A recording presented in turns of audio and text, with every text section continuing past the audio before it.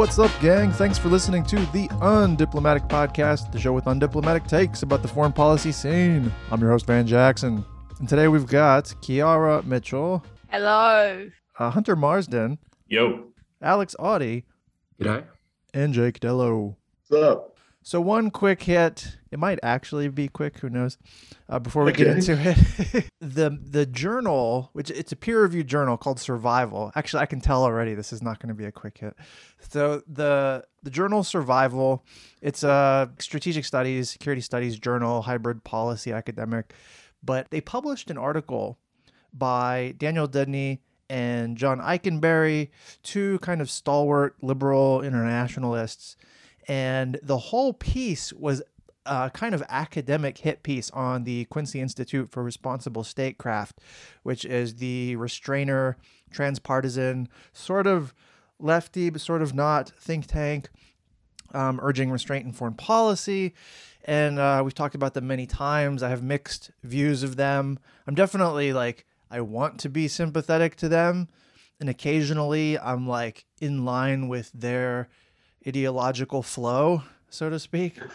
But man, every time we talk about the Quincy Institute, it's a defense on how you don't support them, but you wish you could. I want to support, yeah, because every single time. You sound like an abused partner. They occupy a space that is very important and that could be sort of transformative to the foreign policy establishment, dare I say, the world.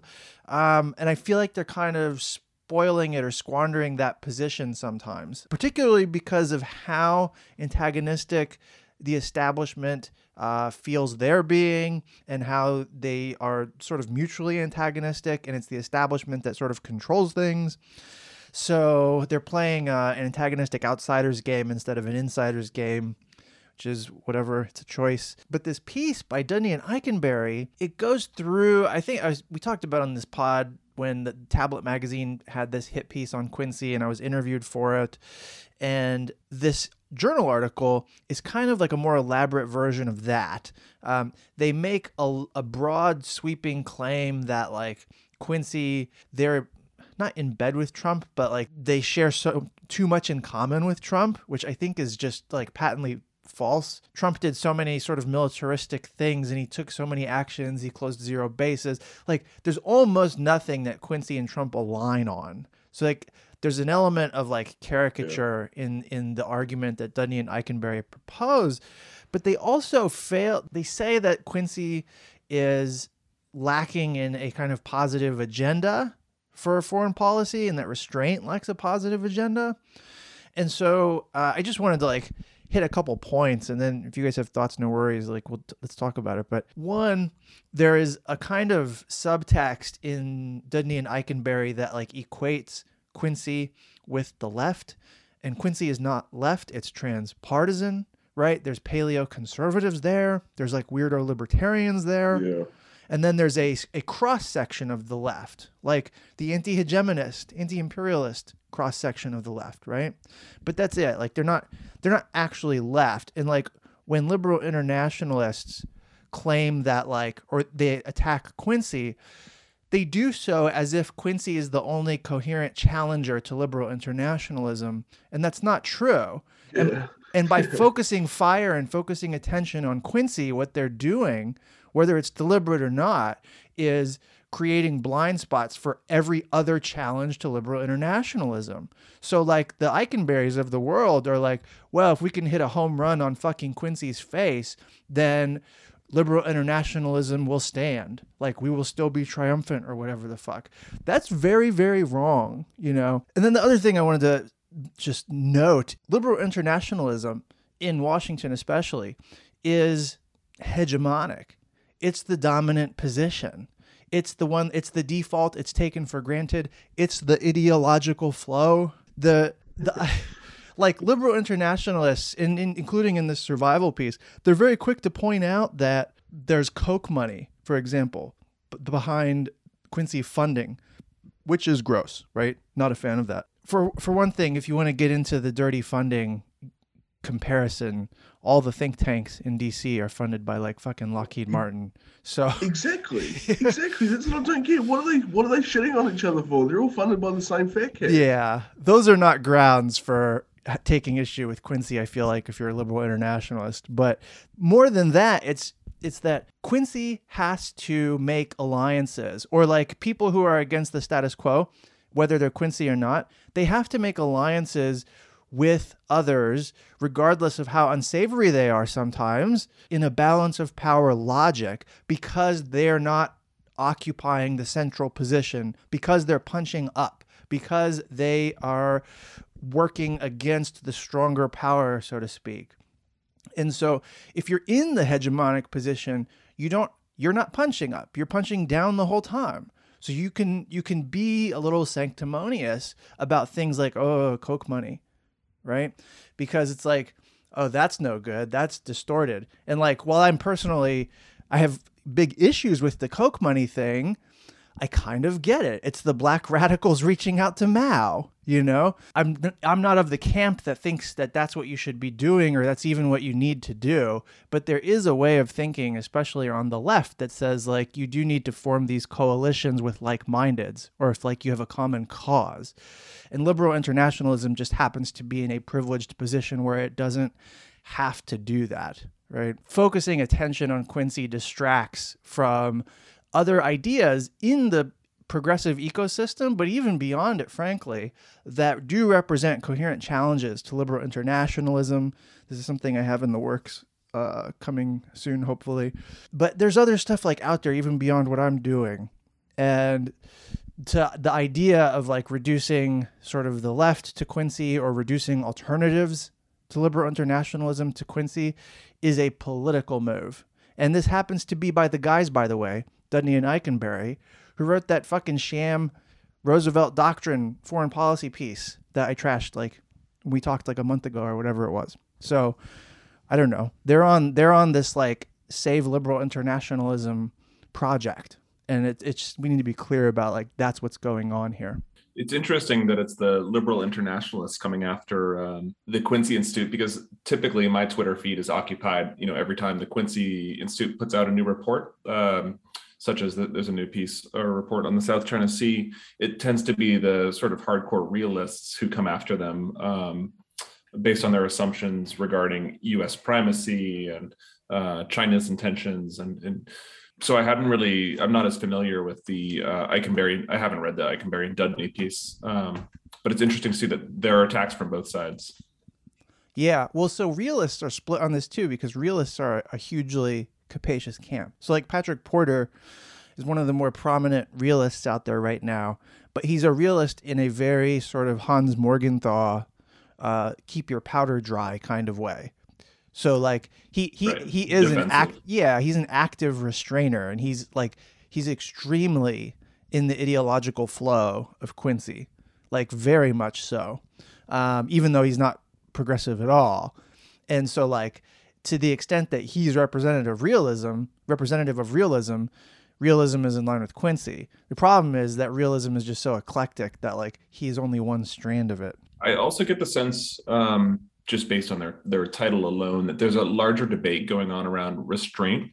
And I'm thinking in particular of the way Mike O'Hanlon, who's like a hawk Democrat, very centrist, center-left figure at the Brookings Institution, his new book called The Art of War in an Age of Peace, U.S. Grand Strategy and Resolute Restraint.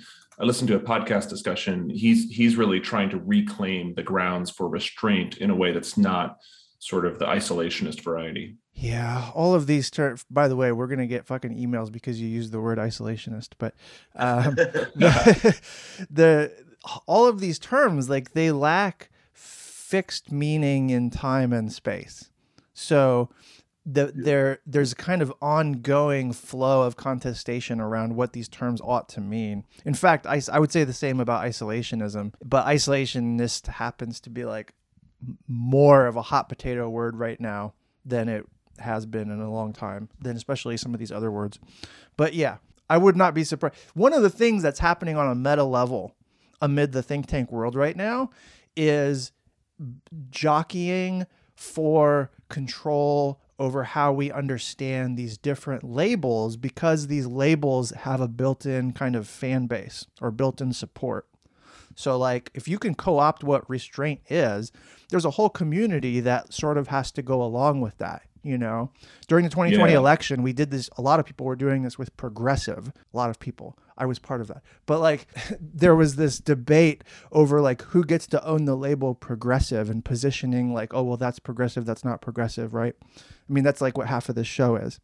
And so like the lack of fixed meaning just means that like you're going to see people posturing or trying to appropriate terms to mean particular things because there's political and strategic value in that. And it's happening at like a kind of in between the lines, what is it, interstitial kind of layer of reality, even as they're writing normal think tank reports and stuff. And I feel like what you're saying with O'Hanlon is very much that. Let's do Prediction Market, where we get Van to predict outcomes from today's current events and keep track of them. All right, Prediction Market this week. Question 1. Following the confirmation that nine-member delegation from the Taliban had recently held talks in Beijing, will we see any Chinese intervention in the region before October? And I know that's a big, Chinese intervention, but that could really mean anything. That could mean military aid, that could mean security aid, infrastructure aid. Should we expect anything? Oh, well, definitely something will happen. Like the Chinese will play in Afghanistan in a way that they have not before, I think. It's kind of a question of how. Power abhors a vacuum. A great power moves out. Another one, God knows why, moves in. I read these talks as bringing a Taliban-led Afghanistan into China's sphere of influence. And it doesn't mean that like China will actively control it any more than we did. The Taliban does not run Afghanistan yet, although this is like a horrible harbinger for the future for the Afghanistan government. So like this is not good for Afghanistan, but it looks to me like China is positioning itself to suborn a Taliban Afghanistan within its ideological flow. I mean, it also looks more by China moving into there, even if it's strategic folly in terms of like nobody dictates how Afghanistan works, in that sense, it seems kind of almost silly to try and have a presence in Afghanistan of like a strategic variety. But it feeds this Chinese narrative that they've been building their foreign policy on since Xi Jinping came to power, right? China's ascendance, America's decline. America pulling out of Afghanistan is part of China's narrative of decline. That's fucking ridiculous for all kinds of reasons. I'd say pulling out of Afghanistan is the opposite. It's like shoring up American strength, what's left of it, getting out. But yeah, like the fact of what's happening, like the look of one getting out and another getting in kind of reinforces a larger narrative that drives Chinese foreign policy anyway. Well, shit, hopeful as ever for Prediction Market. Question 2. Following the recent attempt to dissolve the Tunisian government by its president, which pro-democracy groups are calling a presidential coup, do you think he will be successful? And if so, will we see any international sanction diplomacy as a result? The self-coup is now officially a thing.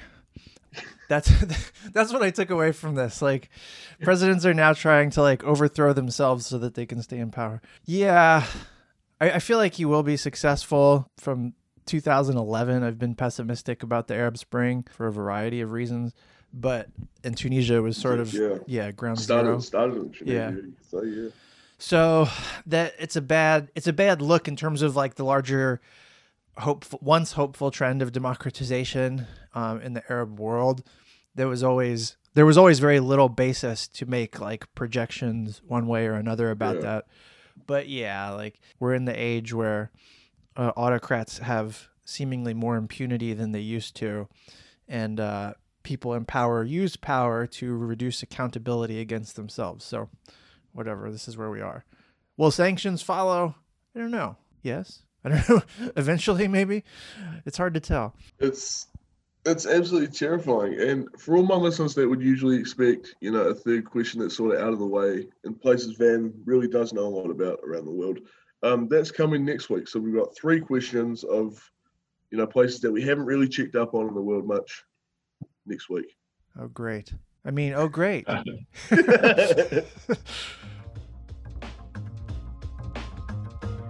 for Save Twitter, where we curate the best and worst of Twitter so that you don't have to.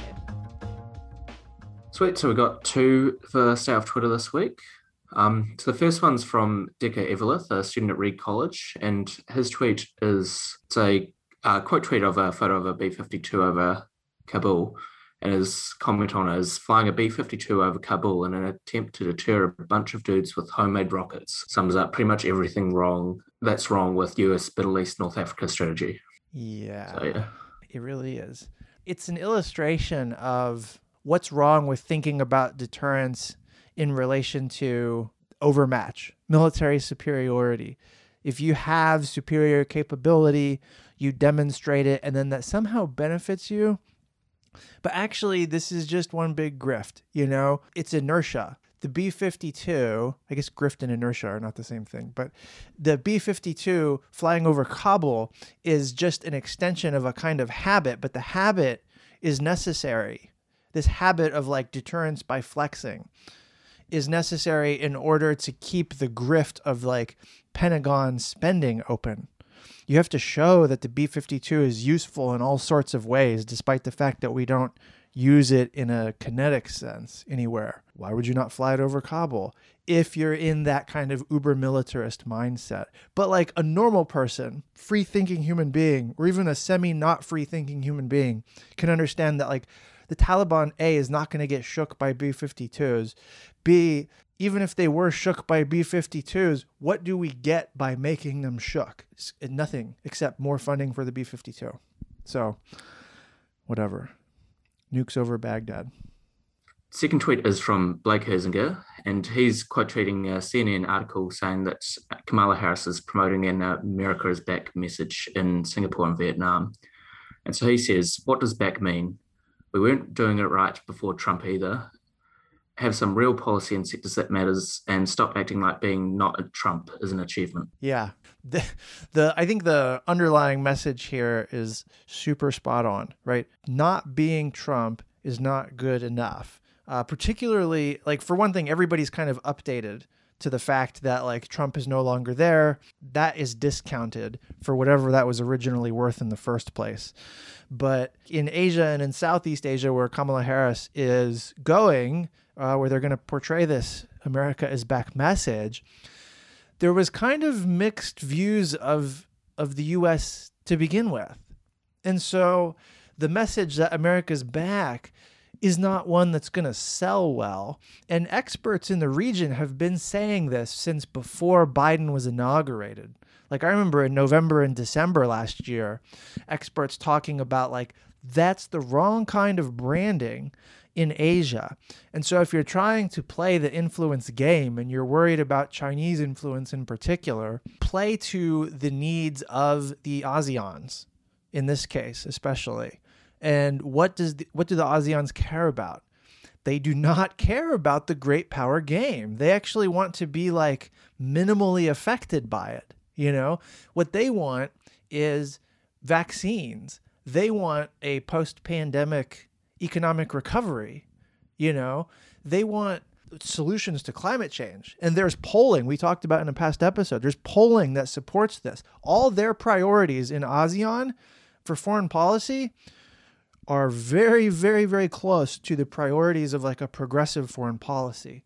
But Biden is not by any means running a progressive foreign policy at this point. And America is back is a substitute for that. It's what justifies America is back is basically the liberal internationalist bumper sticker, and that's not where the region is so much at. And that's not where I think it needs to be. Yeah, I think that's spot on, Dan. I wish Blake was specific in what he's calling for here with real policy. And I think you hit on some of those ideas. Southeast Asian countries want economic engagement. They want trade and investment. They want infrastructure investment. They want climate change resilience policy. And those are things that I think they would be excited by should the U.S. actually man up and put forward some concrete policy ideas, which they haven't. Showing up is the bare minimum.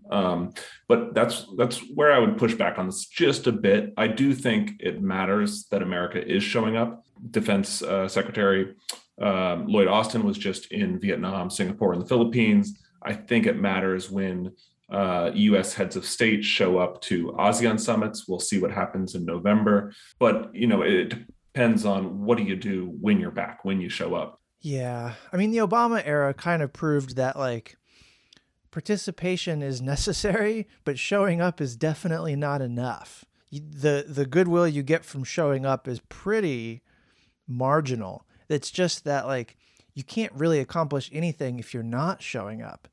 And so you show up, but it's like saying you do diplomacy.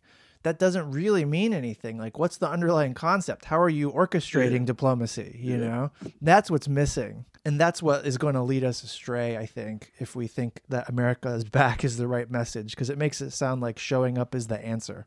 Also, Kamala Harris is not popular right now, really not popular. There was some polling that just looked like shit. And I don't know if this tour is going to help her or if it's supposed to. That's for another day, I guess. I probably shouldn't get into any Harris bashing right now. Okay. I have two quick tweets. One from Nathan Robinson. He's the editor or founder of Current Affairs, which is a very interesting journal, lefty journal. And he says it's kind of chilling how little daylight there is between Anders Breivik's 2011 mass murder manifesto and the table of contents in today's right-wing books about the left. And Anders Breivik is the fucking psycho white supremacist guy in 2011 that, God, what country was it? Was it Norway? Norway. Yeah, who fucking killed a bunch of center left party people. And in 2011, that was very ahead of the curve. It felt it was the kind of thing that we associate more with the Trump years, but he was really laying it down. And he had this manifesto, and Nathan Robinson cuts it out and puts it on the tweet, where it reads like all this shit that we're talking about now coming out of the GOP. The guy's manifesto, the mass murderer, white supremacist, fascist manifesto. What is political correctness? Political correctness is cultural Marxism. Profiles in cultural Marxism. Academic reform needs. Deconstructing the literature on cultural Marxism. Radical feminism and political correctness. What's wrong with the Frankfurt School? This is all shit. Those are all literally copy and paste. That's verbatim quotes. The far right in particular has made an existential boogeyman of critical theory and critical postures of knowledge. And this guy in particular, Breivik, used it as the sort of platform incitement to violence. And one of the reasons he conducted the mass slaughter in Norway was to disseminate, to proliferate, to draw attention to this platform. And this is the platform that the GOP is now carrying. And I see little pockets of it even here and there in New Zealand too. This has traction, right? This is the critical race theory wedge is in addition to this. It's like an adjunct to this larger platform of creating an enemy out of critical ways of thinking in general, whether it's left or not, very disturbing, very disturbing. One of those phrases that you didn't mention, Van, but one that I've seen used heaps is the Great Replacement. That used to be quite a far-right crackpot theory, but now I'm seeing it even last year and the year before I saw it at CPAC. Yeah. That's fucking terrifying. CPAC has gone off the fucking rails. Yeah, but this is full-on stuff that a full-on Nazi came up with the idea of the Great Replacement. Yeah. And, that's scary how these messages can sort of disguise themselves to that extent. Well, yeah, in, what is it, Charlottesville, the chant in 2017, the chant was like, Jews will not replace us. Yeah. It's like, what the fuck are you talking about, dude? But yeah, they're in their own universe. I think the thing that the crucial thing to like take away from Nathan's message or tweet was like, the white supremacist mass slaughtering dude has the same belief set as basically mainstream conservatives now. Like, that's fucking crazy. Like, probably my parents believe this shit. I'm trying not to engage them on it. Well, the follow-up tweets below this, also he points to the overlap with, he says you could basically print any of these pieces in the Wall Street Journal as an op-ed and nobody would know the difference. That's scary. Yeah. Scary. It's not far from like a fucking David Brooks column, and like, it's just, there's a lot more polite society-ness. Second tweet. I guess, man, sorry, man, No worries. just before, a question. How did you guys beat it last time in the 90s? Because in the 90s, there was this huge upswell of sort of Tea Party, Ruby Ridge sort of stuff, Waco. How'd you beat it back then? Because you were able to do it then to an extent that we weren't able to do it now. Well, we didn't beat it because clearly it's come back. It's like saying we beat COVID in 2020.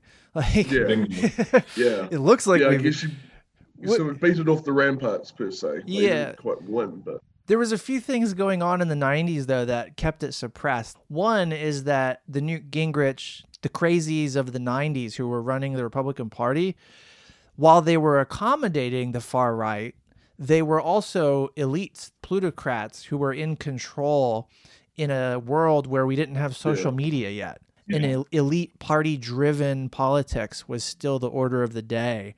And things are not party-driven anymore. They're not even elite driven unless you equate elite with celebrity. And so like the sociological environment, the cultural environment is like very different.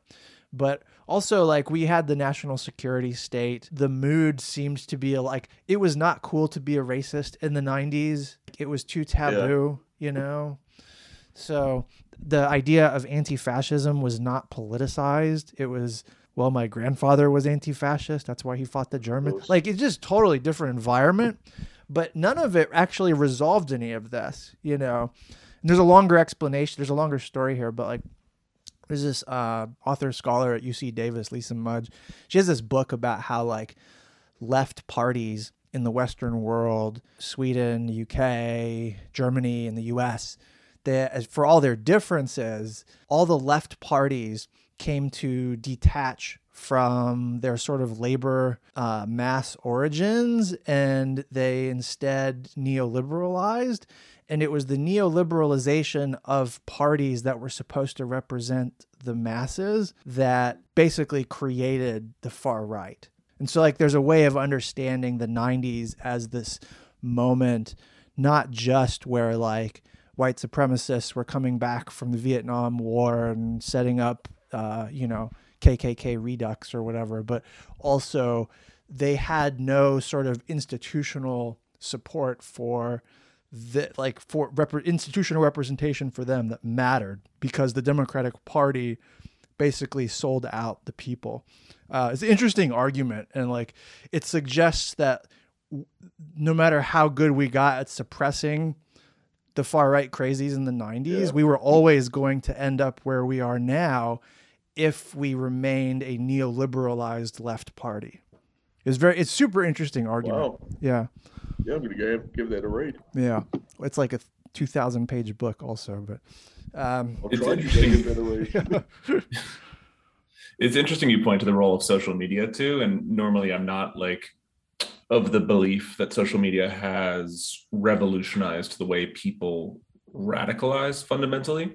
But I was listening to a podcast with a former FBI guy who was talking about Timothy McVeigh, the Oklahoma City bomber back in the 90s. And he was saying that actually Timothy McVeigh had to go to places like Ruby Ridge to observe, to learn from others doing this. Yeah. And nowadays with like 8chan or whatever far right terrorists are using, they can share that information so much faster. So the radicalization takes place at a much quicker rate. So that's also sort of sped up the need for better responses and learning and understanding this behavior.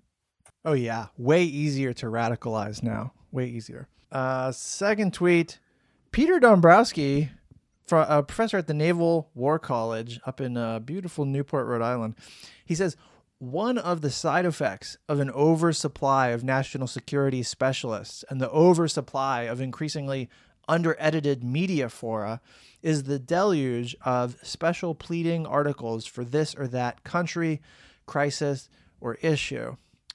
And I think this is super insightful. I'm not even sure where to take it exactly. I think he's getting at something important, though, which is like no matter what issue bubbles up in the media, if it's remotely like international in flavor, you're going to have a cadre of people who claim to be subject matter experts weighing in on what we ought to be doing with our military or with sanctions power.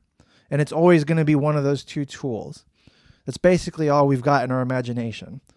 And it's the fact of like so many of these people, of us, who I don't know what all these people, I know what I do for a living. I don't know what all these other motherfuckers are doing, but like they all seem to be on Twitter. They all seem to be giving quotes to journalists, and it's this big industry now of like national security echo chamber. And it, in some ways, it kind of loosens the hold of the national security establishment over foreign policy discourse.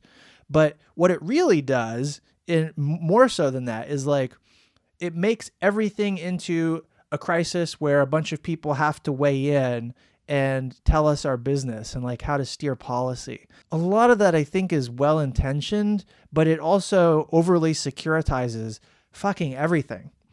And so like, it's not, I feel like having a glut of national security, quote unquote, expertise is like not necessarily a good thing for democracy. We do need experts. The kinds of experts that we've produced in the national security world are very much like quote unquote experts because their fucking track record is shit. And I realize that I'm like not fully exempt from that, but I at least am atoning. So fuck. But I actually didn't love this tweet. And of course you didn't. I interpret it. What? Of course you didn't. Yeah, I'm one of these Twitter national security specialists, right? And I took it as sort of downplaying the need to be aware of different countries' crises. And I don't think it necessarily over securitizes these crises. So like, Myanmar is one country that I am constantly tweeting about these days because it's really facing a monumental crisis of COVID, military at war with its own people, et cetera, et cetera. And I think it's important that we pay attention to these things. I don't think it only calls for security responses. I think it calls for humanitarian responses and assistance and awareness as well. Yeah, but like, that's not inherently wrong what you're saying, but like, that means you're relying on whether to advocate for military intervention by deference to the expert. And it just so happens that your expert opinions on this issue are not urging something like military intervention, right? But like the wind blows differently as circumstances change. And that's how we get into bullshit. Like I watched this happen with the North Korea stuff. I was a pundit pre-2017 and it was all sort of copacetic. Nobody was talking about bombing North Korea. That wasn't a thing. Then suddenly the circumstances change a little bit and fucking everybody's talking about bombing North Korea. And it took like a cadre of people who were fucking sane to like hold it off and argue against it and conspire with people in the administration to hold it off. But it's like, these things can change on a dime and like experts can get co-opted and like, you don't want to just defer to the experts all the time. And the problem is that the flip side is also problematic because you cannot simply reject technocratic expertise in a complex world. What I think he's getting at is a response or a correction to the trend, which is like, there is a glut of expertise out there. I don't like that either. I do find a lot of your Myanmar stuff useful. So like for whatever that's worth. So like Peter himself is a subject matter expert, So like he's not anti-expertise. He's anti like have the experts tell us what we need to be doing about every single thing around the world is just like a bit much, particularly when most of their claims to expertise come from having that like national security establishment worldview. I don't know. I guess I just would have been more sympathetic if he ended the tweet with, like, this oversupply has produced too many, commentators with Substack columns that want me to subscribe. Or, perhaps he could use his mute button a little more. I would like this to be written up as an op-ed, actually. And then that would give us a chance to sort of trace his reasoning and the consequences and all that. Because we're like, 280 characters, it's a little bit tough to judge. Speaking of op-ed, armchair analysis, baby. All right, time for armchair analysis, where we look at a different article each week. This week's armchair analysis article comes from Paul Musgrave in Foreign Policy. The article's title is "You Shouldn't Have to Pay for That IR Masters." I'll admit, I read this last night. I wanted to read it again this morning. I forgot my keys on the way to the office, so I've only read it once. This is truly armchair. But that said, I think it comes from a good place. It's definitely addressing an important problem today, which gets at the oversupply of specialized degrees in a marketplace with fewer jobs for those specialized degrees. This is certainly something, I've talked about this before in this podcast, going to DC, trying to find a job. Personally, I had 2 master's degrees, and then you quickly learn everyone competing for a think tank gig has these master's degrees already. There are even people with PhDs applying for internships in think tanks, et cetera. Oh my God. But he's not just talking about the think tank circuit. In particular, he mentions the State Department, for instance, saying that perhaps they should hire people without these degrees to recalibrate the worth of such a degree and train people on job to sort of reset the equilibrium there. So he says, in principle, the problem of master's overproduction is fixable, especially in the foreign policy and international relations sphere. Training for the civilian side of the government could be reorganized to better address the needs of the federal government in an era of great power competition.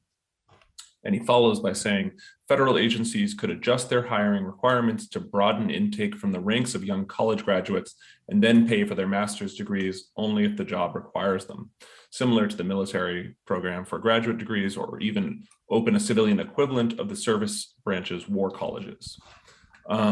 So I think this is a great starting point for this debate, which is 100% valid, needs to be fleshed out. I think personally, I find it breaks down a little bit in the sort of where the rubber hits the road. I'm thinking of friends I have from my master's in international, actually area studies is what I did, international studies rather than international relations. Some of my friends went on with that master's to get jobs in Amazon, are making loads of money now. And perhaps it doesn't apply to all folks with specialized degrees, but I think he raises some great points here. I would certainly endorse his recommendation that we could be funding more degrees, particularly to incentivize less commonly taught languages. That's personally how my master's was funded, through the State Department's Title IX program. So yeah, some great points in here.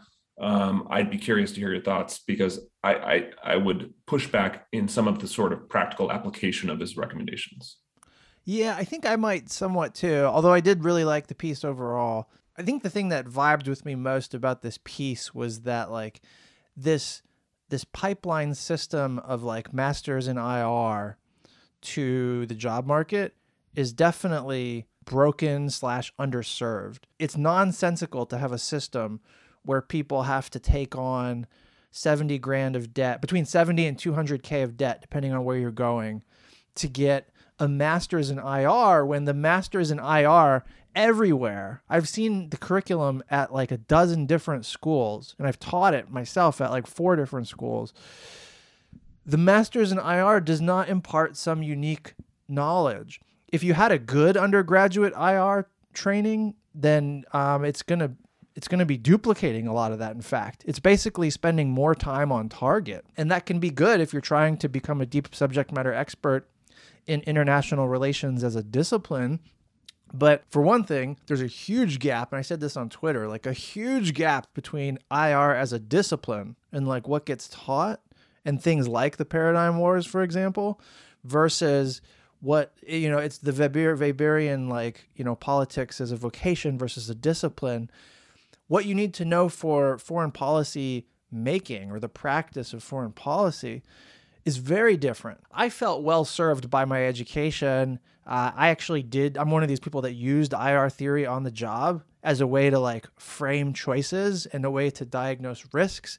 But that's kind of idiosyncratic to me. I don't see a lot of people doing that. And it's possible to be able to do that without having that master's in IR. And frankly, I was actually not well served by my master's in IR. I was better served by my PhD. I thought I learned IR theory pretty well in my master's degree. And then about a third of the way through my PhD training, I realized like, oh, I didn't know shit. And that's kind of a problem too, because that first master's in IR was expensive, man. Like, what the fuck did I pay for? It's the fact that you can carry such a huge debt burden from trying to attain higher education and then not be able to have a job afterward in that field. That's messed up. Like, I'm all for broad education. I'm all for knowledge's sake. Like I'm obviously a huge fan of like liberal arts in particular and the social sciences too. But this is just not a well-serving system. And I think the norm is not for a master's in IR person to go work at Amazon and get more money even than the State Department. I think that's like the exception or whatever. People should be able to pursue these studies without having it cost so much. And one solution to that, I think, or a partial solution, is what he suggests, which is like, okay, well, maybe you have the government sort of pay for it if they're willing to acknowledge that it's needed for the job. And then if it's not needed for the job, then start hiring people out of undergrad. Like, what if foreign service officers could come straight out of undergrad instead of like making them go to University of Chicago first and School of Foreign Service first? I don't know. Yeah, don't a lot of State Department foreign service officers actually? I wouldn't assume that all of them have masters from Georgetown, right? I think they do recruit around the country, but I don't know what the statistics I didn't mean are. Georgetown literally, but yeah. Although disproportionately, like they're the only school of foreign service as far as I know. So like they tailor that to be able to feed you into the foreign service. Right, 100%. Yeah. Alex, Jake, Kiara, are you guys going to do masters in IR? I'm considering doing a master's of IR, but because of the cost associated with it, it's also trying to figure out if I'm going to go into workforce and have to do my master's part-time. But then it's so competitive to get into fields, especially like MFAT, the Ministry of Foreign Affairs and Trade in New Zealand, so competitive to get into the graduate program. And I believe there's about 30 spaces and over 500 people will apply for it. They don't require you to have a master's, but you have more of a chance of getting in if you have a master's degree. Yes. I mean, the foreign service is like that too. You can get in on a BA, but I think you can even get in possibly with no degree technically, but your odds are greatest, obviously. Like, you're going to look less competitive than the other applicants if they have it and you don't. And that's kind of, I think we've talked about this before, but like, that's kind of the problem. The master's degree has turned into this de facto credentialing because when everyone's got it, you look like you're at a disadvantage if you don't, Yeah, definitely. I am going to end up going along the master's angle for IR. It's just when, I don't know. To be fair, a lot of the postgraduates I see doing international relations are pushing 30.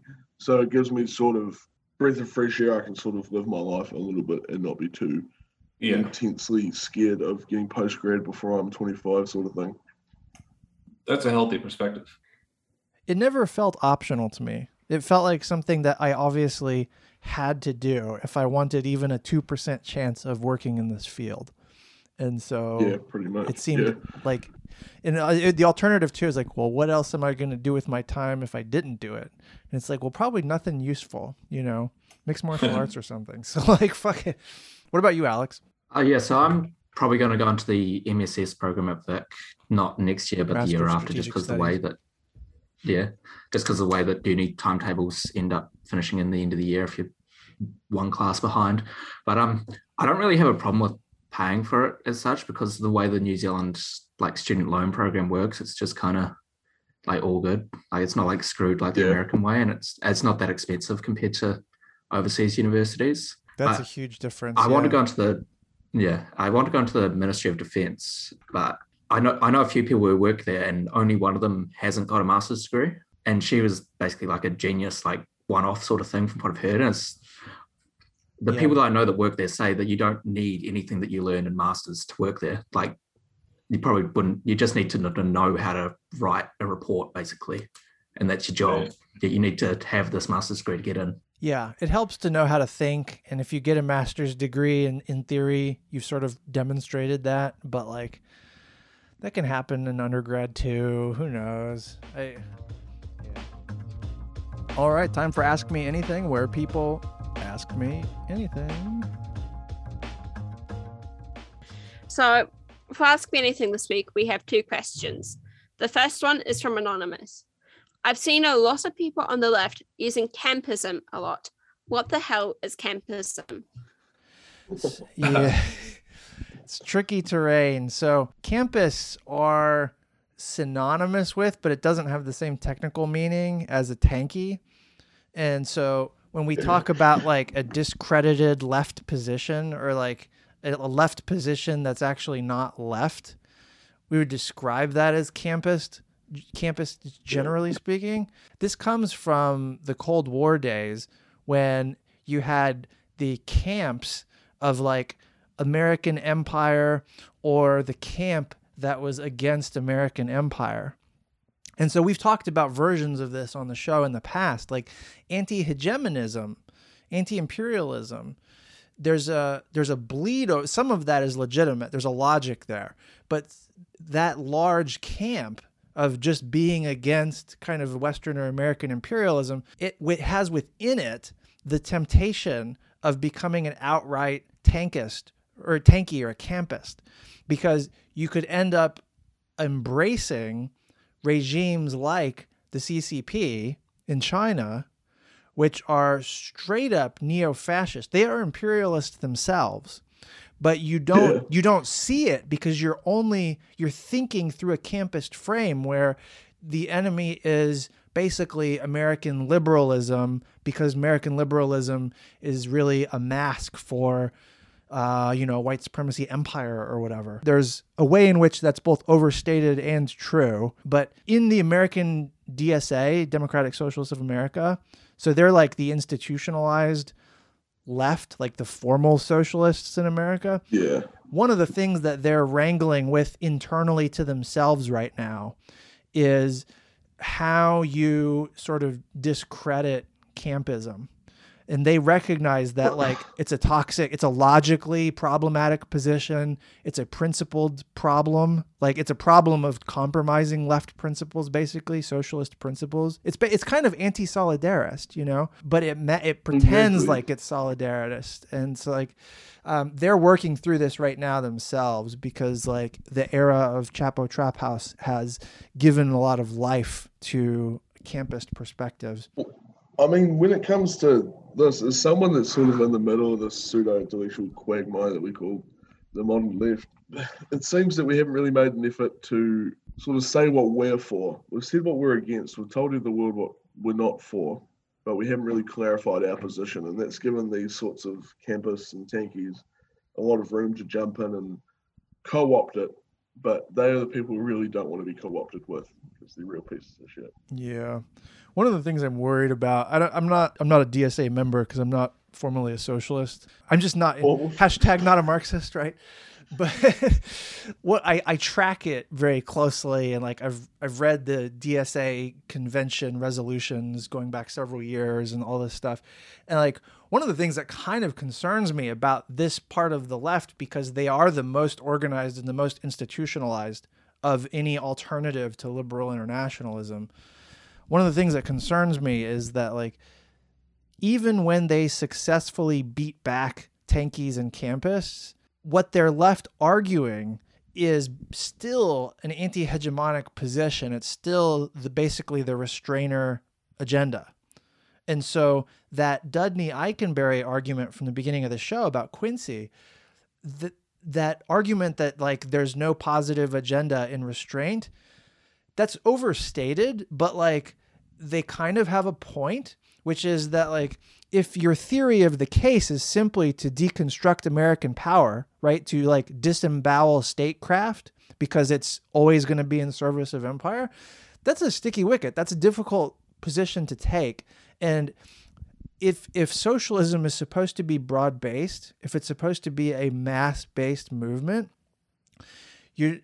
I don't know that you can get a mass mobilization behind, neuter American statecraft. There are positions within that are very sellable, right? Like ending endless wars, right? My own, hill to die on is like curbing military superiority and overmatch and like getting out of the militarist mindset. But like I don't know that if you're focused on beating back the campists and the tankies, what you're left with after even if you're successful with that effort is still at best and at its most coherent, it's the anti-hegemonist restrainer pose.